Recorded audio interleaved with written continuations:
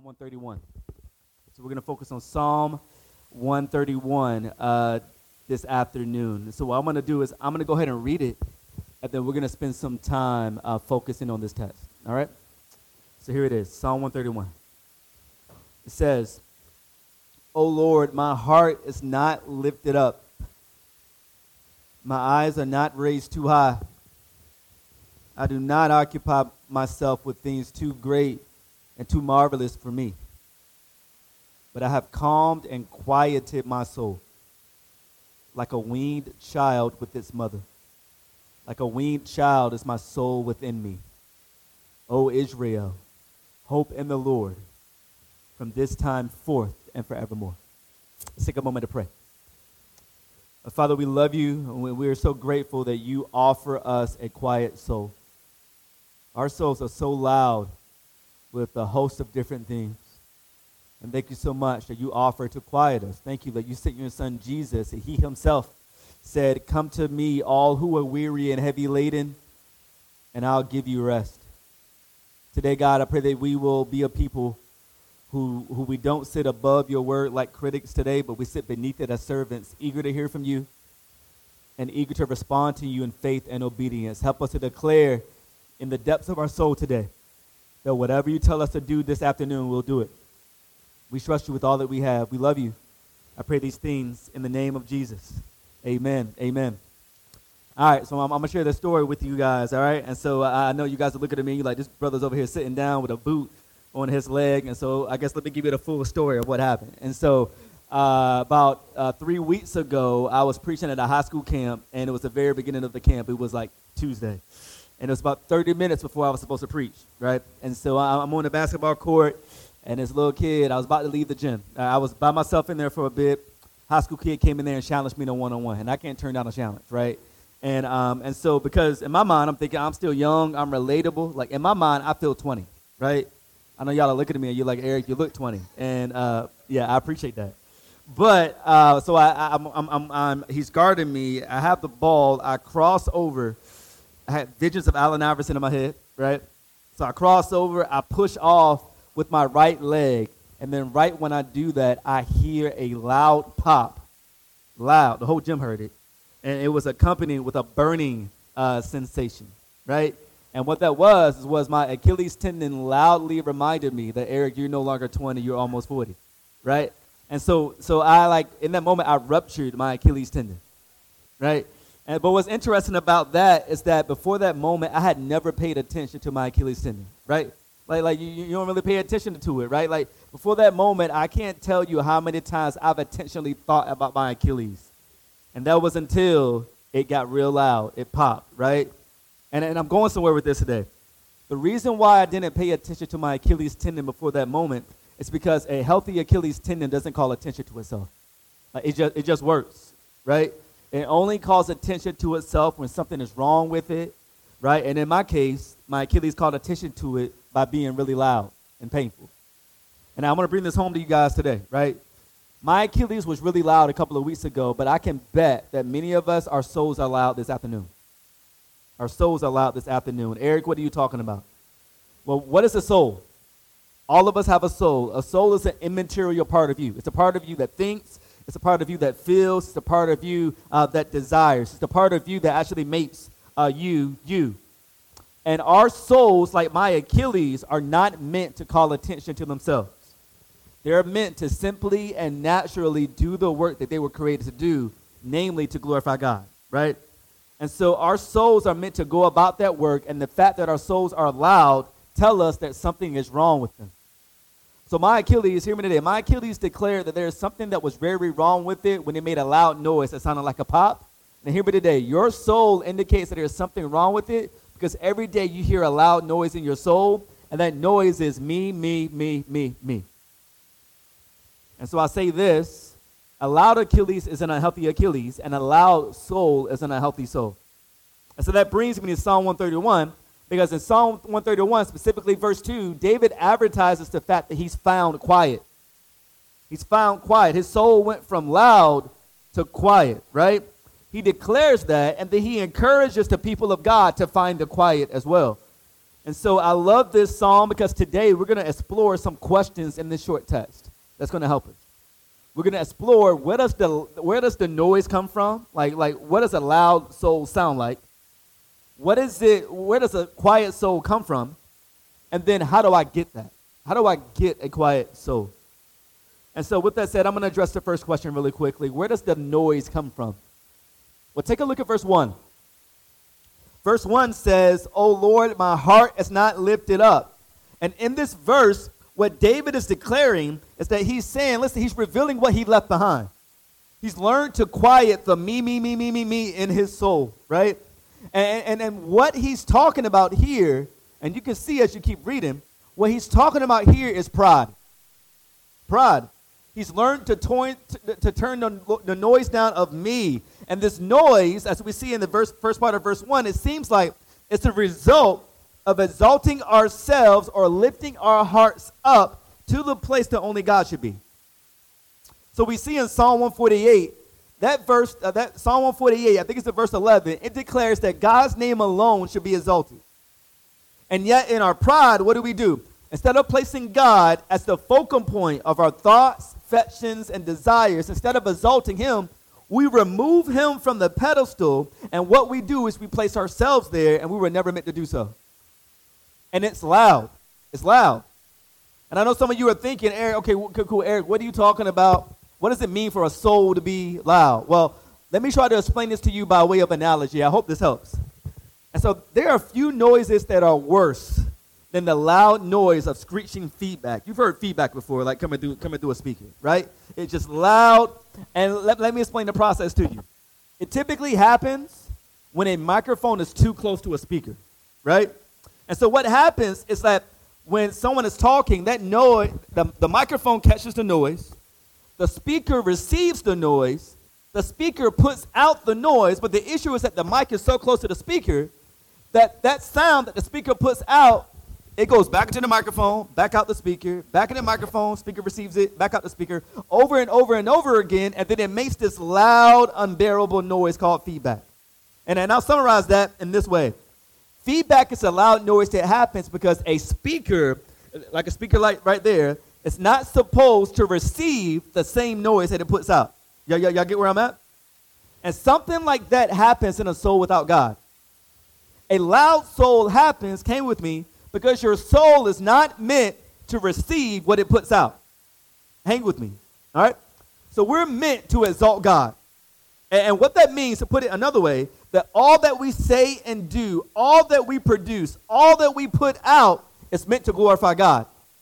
And then when we do that, what we get in return is we receive the affirmation and the identity from God that our soul needs, right? That our soul hungers for. You get that from God. Hang with me.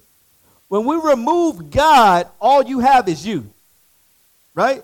So instead of receiving the affirmation and identity from God that our souls desperately need, we actually aim to receive affirmation and identity from what we put out, right? And so I'll explain. For many of us, we put out our work, and then we trust our work to give us back the affirmation and identity that our souls desperately need. So we think, I did good work, therefore I'm good. I'll keep going. It may mean like, you put out an amazing family. Y'all got a nice family photo. You got 3.5 kids, and you got a dog in the photo. The dog smiling too. Like a beautiful family, right? You put out a beautiful family, and then you trust in that as proof as if you are a worthy human being.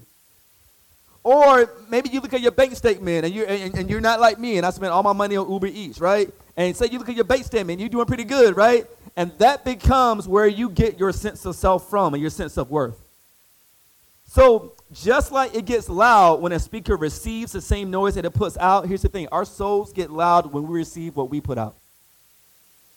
And what's interesting about this is that the very thing that we think will cause us peace, it doesn't. It makes it loud. Because it's never enough. You're constantly wondering, no matter what you put out and receive back, you're constantly worrying, man, am I successful enough? And why do I feel like I'm not? And what if something happens to that thing that I'm trusting in to give me a sense of identity and self-worth? And are there other people out there doing better than me right now? But here's the thing. Your life was never meant to be a feedback loop where you are affirmed by what you put out. Like, look at the next line of verse 1. And what I love is this. It's that David is saying here, hey, I've learned to actually turn it down. So let's see in this next part of the verse what that noise sounds like more. So what happens is when you preoccupy with yourself and you place yourself you exalt yourself, what tends to happen is that leads to a preoccupation with your place before other people. So look at the next part of verse 2, verse 1. It says, my eyes are not raised too high. In other words, in other parts of Scripture, that means haughty eyes. And what that means is this. It's that these are eyes that are always looking around to see how they're being perceived by others. You're always comparing yourself to see how you measure up. And what you end up doing as a result of that is that either you end up boasting or you end up despairing. And I know for many of us, I do as well, man, I struggle often with some of this, right? Like, for many of us, everything that we do is driven by how other people will perceive us. So, like, what we wear and what we drive and what we look like, all of this is us. We can't stop this inner voice that tells us to measure up to other people.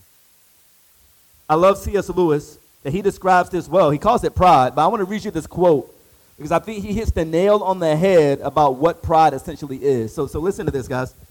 He says, pride is essentially competitive. It's competitive by its very nature. He says this, while other vices are competitive only, so to speak, by accident. It says, pride gets no pleasure out of having something, only out of having more of it than the next man. We say that people are proud of being rich or clever or good looking, but they're not. They are proud of being richer or cleverer or better looking than others. If everyone else became equally rich or clever or good looking, there would be nothing to be proud about. It's the comparison that makes you proud. The pleasure of being above the rest. He says, once the element of competition is gone, the pride is gone. Y'all hear what he's saying? He's talking about how pride is essentially competitive. Pride is essentially comparative. And here's the thing. You may sit in this room and you may be like, hey, I don't have pride in me because, like, I know where I am compared to other people. I know I'm not above them. But if pride, hear me today, if pride declares I'm higher than you, hear me. Jealousy and envy declares I deserve to be. Like, how many times have we ever looked at somebody, I know I've done this, and they have what we think that we deserve, and we think, what's so great about them? Maybe it's somebody. Maybe it's somebody who has the accolades or the relationship that we want or the success that we want. We compare and we say, man, I should have what they have, and we can't stop determining our sense of worth based on our place before other people. And here's the thing. I'm gonna keep going. Our pride and self-preoccupation also leads us not only to constantly think about our place in relation to other people. It leads us to the end of verse 1, to occupy ourselves with things too great and too marvelous for us. Here's the thing. When you remove the God of the universe, the one who is omniscient, omnipresent, all-knowing from the pedestal of your life, and you put yourself there, where the weight of your entire existence falls on you. And you can't stand it, and you get overwhelmed, right? Since we're not God, since we're not all-knowing and omnipotent and omnipresent, we become preoccupied with things above our pay grade. And we quickly become overwhelmed. I know at the church that I pastor, I often see this in an unhealthy fixation about the future. So I got so many people who, instead of simply following God's revealed will, they're so concerned with God's secret will. So instead of being a people who are constantly like, how do I follow God today? How do I honor him today and trust him with my future? We're often concerned with a whole bunch of things that he hasn't declared in his word. And these aren't wrong things. Many people are nervous about, man, do I take this job or that job? Or do I move here or stay here? Or do I date this person or marry this person? And the issue is that they are so paralyzed and they're thinking, man, if I make the wrong choice, and that means that I'm out of God's will, then my life will spin out of control. But and let me say this today. It's not wrong to prepare for the future. It's not. However, for many of us, we're so occupied with God's secret will for our future, rather than his revealed will for our present. And we forget this because his revealed will in his word is so key, because if we obey his revealed word in the present, he won't drop us in the future. He'll lead us to the future where we need to go. But this is one of the ways that I constantly see people being occupied with things too great and too marvelous for them. So let me say this. Like, if we look at all of verse 1 together, if I had to summarize all of this in one statement, like, what is the loud soul? The loud soul, it stems from an unhealthy self-preoccupation, right? You're concerned about me, my glory, my place, my future. And just like we cannot relax when we have the loud noise of feedback in our ears, you cannot relax when you have the loud noise of me in your soul. You can't do it. You can't relax when you're consumed and anxious about keeping your place in the world, and you're envious about other people, and you're anxious about what you're doing and how you're coming across, and you're anxious about the future because you don't have control, and we're trying to quiet the noise, and we can't do it on our own. And I guess let me ask you this question. Don't you want to be free of the noise? Don't you want to be free of the me, the constantly being worried and anxious about yourself? And I love verse 1. David is declaring, listen, I've learned it. I've learned to quiet my soul. He says, my heart is not lifted up. My eyes are not raised too high. I don't occupy myself with things too great and too marvelous for me. So how does he do it? Next question. Where does the quiet soul come from? Look at verse 2. Verse 2 says, but I have calmed and quieted my soul like a weaned child with its mother. Like a weaned child is my soul within me. Man, he's saying, listen, I've learned the quiet life, man. I've learned how to not be insecure, and I'm not constantly fighting for respect and my place in the world, and I'm not comparing myself to other people and always insecure that I haven't done enough, and I'm not self-preoccupied, and I'm not in this endless feedback loop anymore. He's learned to get out of that. And we actually see a bit of how he does it in the illustration that he gives in verse 2. He says that his soul is like a weaned child with its mother. And there's so much in this illustration. And I'm going to give it to you because I've seen this process happen twice. Mothers in the room, y'all get how this process happens. A weaned child is a child who has finally learned that she does not have to yell and scream in order to get what she wants. Like, she's finally learned she doesn't have to yell and scream in order to get fed. And I know moms in the room gets this, but like, if you've ever seen a hungry baby that's not weaned, that baby's tireless, fussing, crying, not quiet. And what's interesting about the baby, here's the thing, hear me today. What's interesting about a baby is that I think they think that it is their crying that gets them fed. Right? Like, they don't know. They just know that they make a loud noise and the food automatically comes. But hang with me. When a child is weaned, they realize finally that it is not their loud cry that gives them the food. They realize that there is someone more capable that gives them what their belly needs. Hang with me. They understand that they actually have a mom who knows how to feed them and cares enough to do so. Right? So I'll tie all this in a bow. The baby no longer has to be self-preoccupied anymore. Because the baby is free from worrying about herself, because the baby realizes that she has a mama that is preoccupied with her, right? So I'm going to keep driving this point home. Y'all, there is no one that is more occupied with their children than mothers. Now listen, I love my kids, but I think my wife has an extra love like for our kids. And you know this because if you go to any new mom's social media page, you can see 20 photos of the same baby in the same outfit, right? And you're like, there's 20 photos of the same outfit with the same baby. And the mom is like, nah, she got a bow on in this photo, and so that's different. She got different shoes in this photo. Like, mommies are preoccupied with their children. I'll give you a personal example here, too. Man, when we first had our oldest son, we didn't know what we were doing. It was almost as if when they sent us home with him, we were looking at them like, hold on, like, who's helping us out when we go home, right? So we get home, we didn't know what we were doing. And so first week or so, man, my wife was getting no sleep because every single time the baby, like, breathed hard, she waking up, checking on him. And so, yeah, I know. And so, like, finally, I told my wife, trying to be a good husband, I said, hey, babe, do this. How about you sleep in the bed? I'm going to go sleep on the couch, right? I'm going to have Eli, my oldest son, in the bassinet beside me. If he stirs, I ain't got to wake you for that. But if he wakes up, he's crying, he's hungry, I'll come and I'll bring him to you. So that's what I said, right? Good plan, I'm a good husband. All I know is 3 hours later, right? I wake up and I look up and all I see is my wife holding my son, and both of them are looking at me with an utter look of disappointment. I don't know if you've ever seen a month-old baby look at you with a look of disappointment, but I saw it that night, right? Apparently, I slept through the whole crying phase. Like, that was me. My wife was across the house, and she heard him, and she came and she got him. Why? Because mothers are preoccupied with their children. Hear me today. In the scriptures, God is our Father, right? So Jesus tells us to call God Father in the Lord's Prayer. However, there are places in the scripture where God compares himself to a preoccupied mother. Let me give you one. Isaiah 49:15. It says, can a woman forget a nursing child that she should have no compassion on the son of her womb?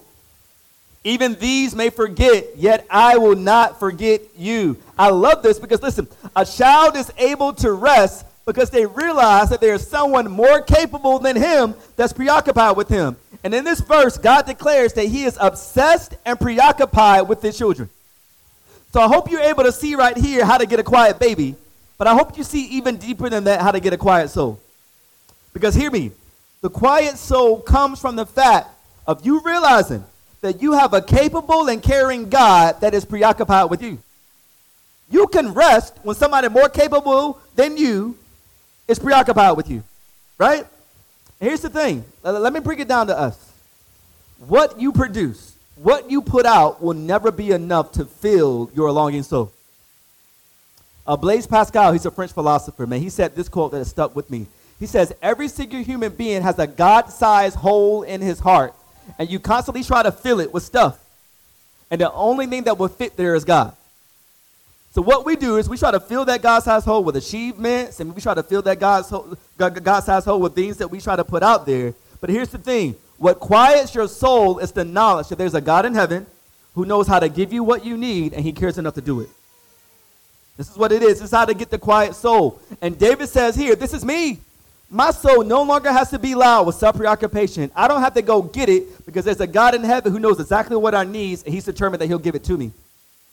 The affirmation and the identity that your soul needs, you don't have to work for. You have a God in heaven who's able to give it to you. He's able to give it to you. He's able to give you. You can rest in him. You can find the care and the affirmation that your soul needs. And I'll put it even in a better way. Our souls get calm and quiet when instead of crying, me, we entrust our souls to the God who's got me. Right? And so here's the thing. What I love about this psalm is this.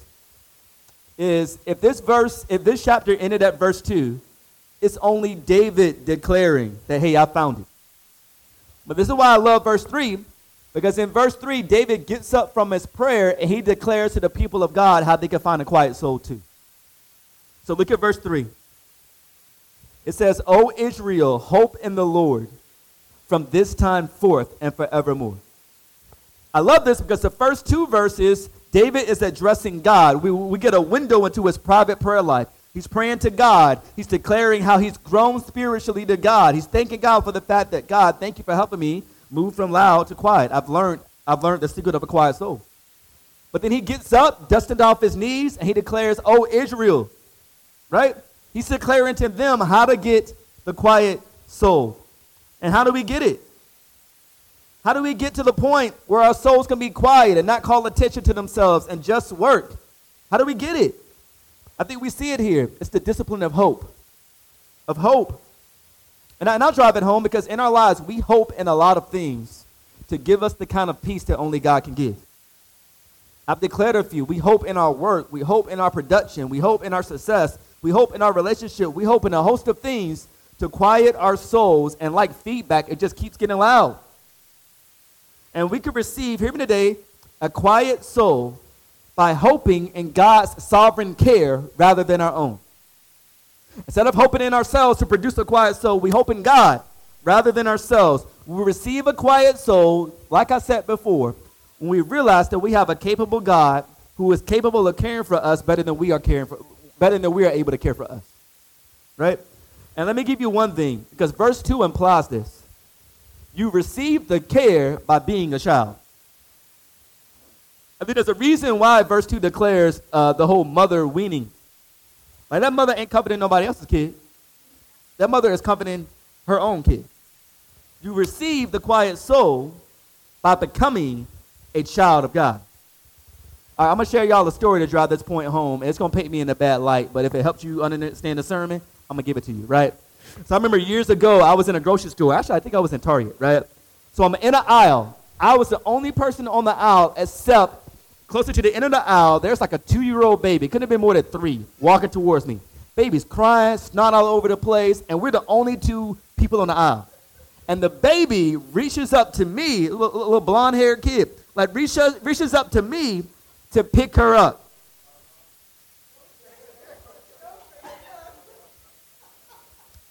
All I know, first of all, I don't know why the baby came up to me anyway. Maybe I got to walk him in face, right? But all I know is this. I didn't pick up that child. And y'all know why? Because there was an inherent fear in my mind that as soon as I picked up that child to quiet that child, to comfort that child, mama was going to hit that corner and was going to see me holding her child, and all of a sudden I'm being led out of Target in handcuffs, right? And so why didn't I pick up that child? Because I'm not that parent's child. I'm not that child's parent, right? I was nervous about it all. But here's the thing. Last week I was in Target, and there was a crying child, and I picked that child up to quiet them. Why is that? That was my kid, right? The difference between the two is this, is that the time that the crying child was mine, I was able to quiet that child because that child was mine. That child had my last name. Here's the thing. We got a God in heaven who desires to give you his last name. We got a God in heaven who deeply desires for you to become his child so that he can quiet your soul. He offers the quiet of soul to his children. He's given everybody equal opportunity to become one. I don't know where everybody is in this room. You may be in this room and you're like, listen, man, I came in here off the street, man. I don't even know about this Christianity stuff. But hear me today. You may look around and you may be thinking, all right, cool, all these people, man, they're holier than thou, whatever. Hear me today clearly. There's nobody in this room that deserves to be a child of God. Not one of us. Not one of us. Instead of trusting, I'm going to explain the gospel here. And instead of trusting God, we trusted ourselves, every single one of us. Every single one of us at some point in our lives, we became preoccupied with ourselves. Our hearts were lifted up. Our eyes were raised too high. We occupied ourselves with things too great and too marvelous for us. We live, what that means is we live for ourselves. We did not trust God. We didn't obey God. We live for ourselves, and in our rebellion, we do not deserve God's care. What we deserve is his wrath. But thanks be to God that he's a God of infinite grace, and he sent his son, Jesus Christ, for us. Jesus came and lived a perfect life in full obedience to his Father, the kind of life we did not live. He died a death on the cross in our place for our sin. He rose again, proving that he's God, Jesus, and that he's victorious over sin, death, and the grave. And what that means is this, is that when you place your faith and trust in Jesus Christ as Lord, when you say, I'm leaving my old self-preoccupied self behind, and I'm entrusting myself to a God who's got me, I'm entrusting myself to Jesus, guess what? In that moment, you can become a child of God, not by anything that you've done, but by grace. And you can experience the kind of love and affirmation that you've been looking for your entire life. You find that in God. We can experience the kind of quiet that our souls have been looking for our entire lives. The quiet that we've been attempting to find in our success, in our achievements, in the affirmation of other people, in our relationships, and we can't seem to find it.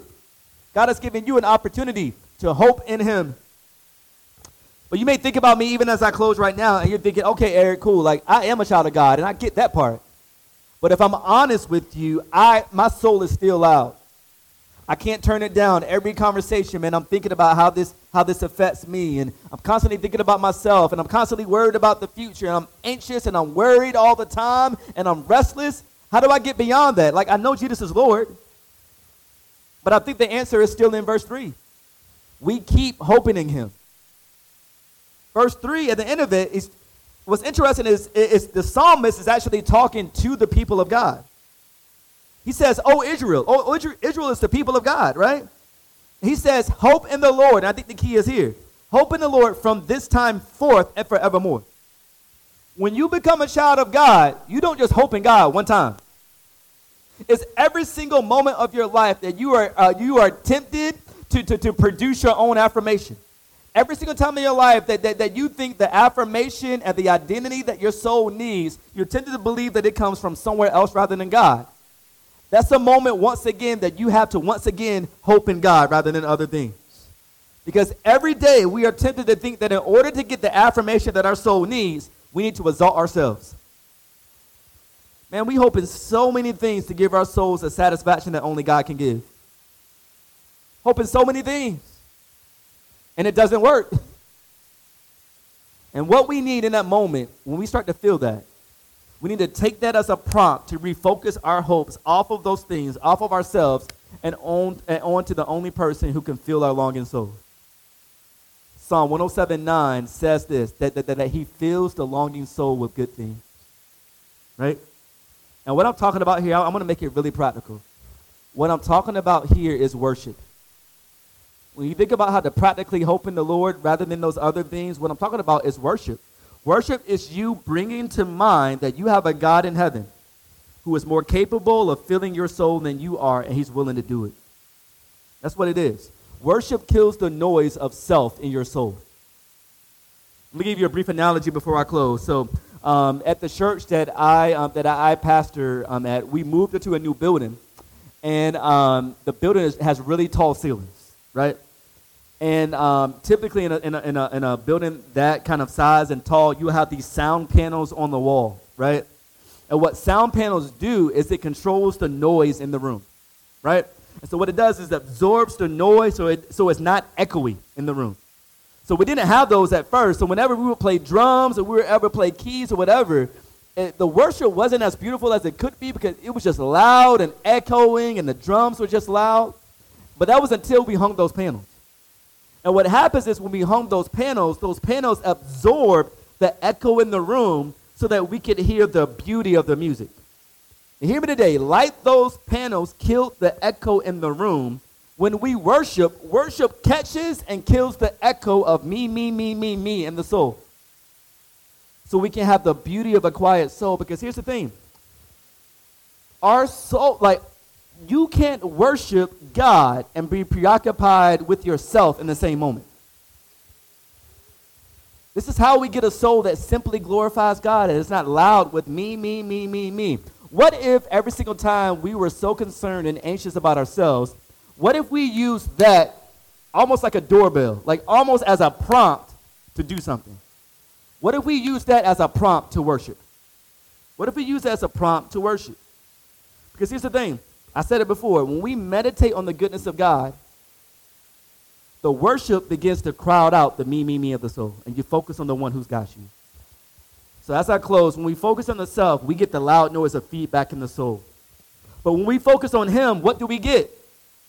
I'm going to give you a verse. It's a little known verse, but it's an amazing verse. I've meditated on this verse for the last year. Zephaniah 3:17. I love this verse. It says, "The Lord your God is in your midst, a mighty one who will save. He will rejoice over you with gladness." Catch this. "He will quiet you by his love, and he will exult over you with loud singing." Think about it. That verse is declaring there's a God in your midst. And when you begin to focus your attention to him, focus your attention to the fact that he saves, he rejoices over you, he loves you, your soul begins to get quiet. It's weaned, it's at peace, because you realize when you focus on him, you realize, hold on, my soul is in more capable hands in his hands rather than my own. I'm not declaring this is a cheat code. I'm not saying that every time I'm anxious, if I simply just take a moment and pause and I worship, my soul will automatically get quiet. What I'm saying is this. When you form that habit of when you are self-preoccupied and you call your attention to God, over time, your soul will be shaped to become more quiet. It will be. And what happens as I close? When we delight in God, when we worship him, and we truly receive the affirmation and the identity that our souls desperately long for, what we get is an amazing thing. we begin to experience the fact when we delight in God that he also delights in us. That last part of the verse says this. It says he rejoices over you with loud singing. Maybe the fact of the matter is that we don't hear the fact that God rejoices over us. We don't hear that in the depths of our soul that we are loved, that we are his child. We don't hear it because we're so focused on ourselves, and the feedback of our souls has crowded out the beauty of his singing. He rejoices over you with loud singing. I pray in Psalm 131 that you'll find the same kind of quiet soul that David found. I'm going to take a moment to pray for you, and then we'll go ahead and close today. Let's pray. Father, we love you. God, we thank you so much that you offer a peace that we can't find on our own. You offer a peace that passeth all understanding. Father, thank you that your Savior came, Jesus, our Savior came and lived a perfect life and died a death on the cross in our place for our sins. He rose to save us. He did all of that to give us the rest that we long for. Thank you that we can receive the offer that Jesus gives us, where he says, come to me, all who are weary and heavy laden, and I'll give you rest. Father, I pray for everyone in this room who their souls are just loud right now with anxiety and worry and anxiousness, and they're constantly worried about themselves. I pray that you'll give them the rest of a quiet soul, the rest that we are in more capable hands, that you are preoccupied with us, and that you are able to give us what our souls desperately need. Father, we love you. We thank you. Pray these things in the name of Jesus. Amen. Amen. All right. Thank you, guys.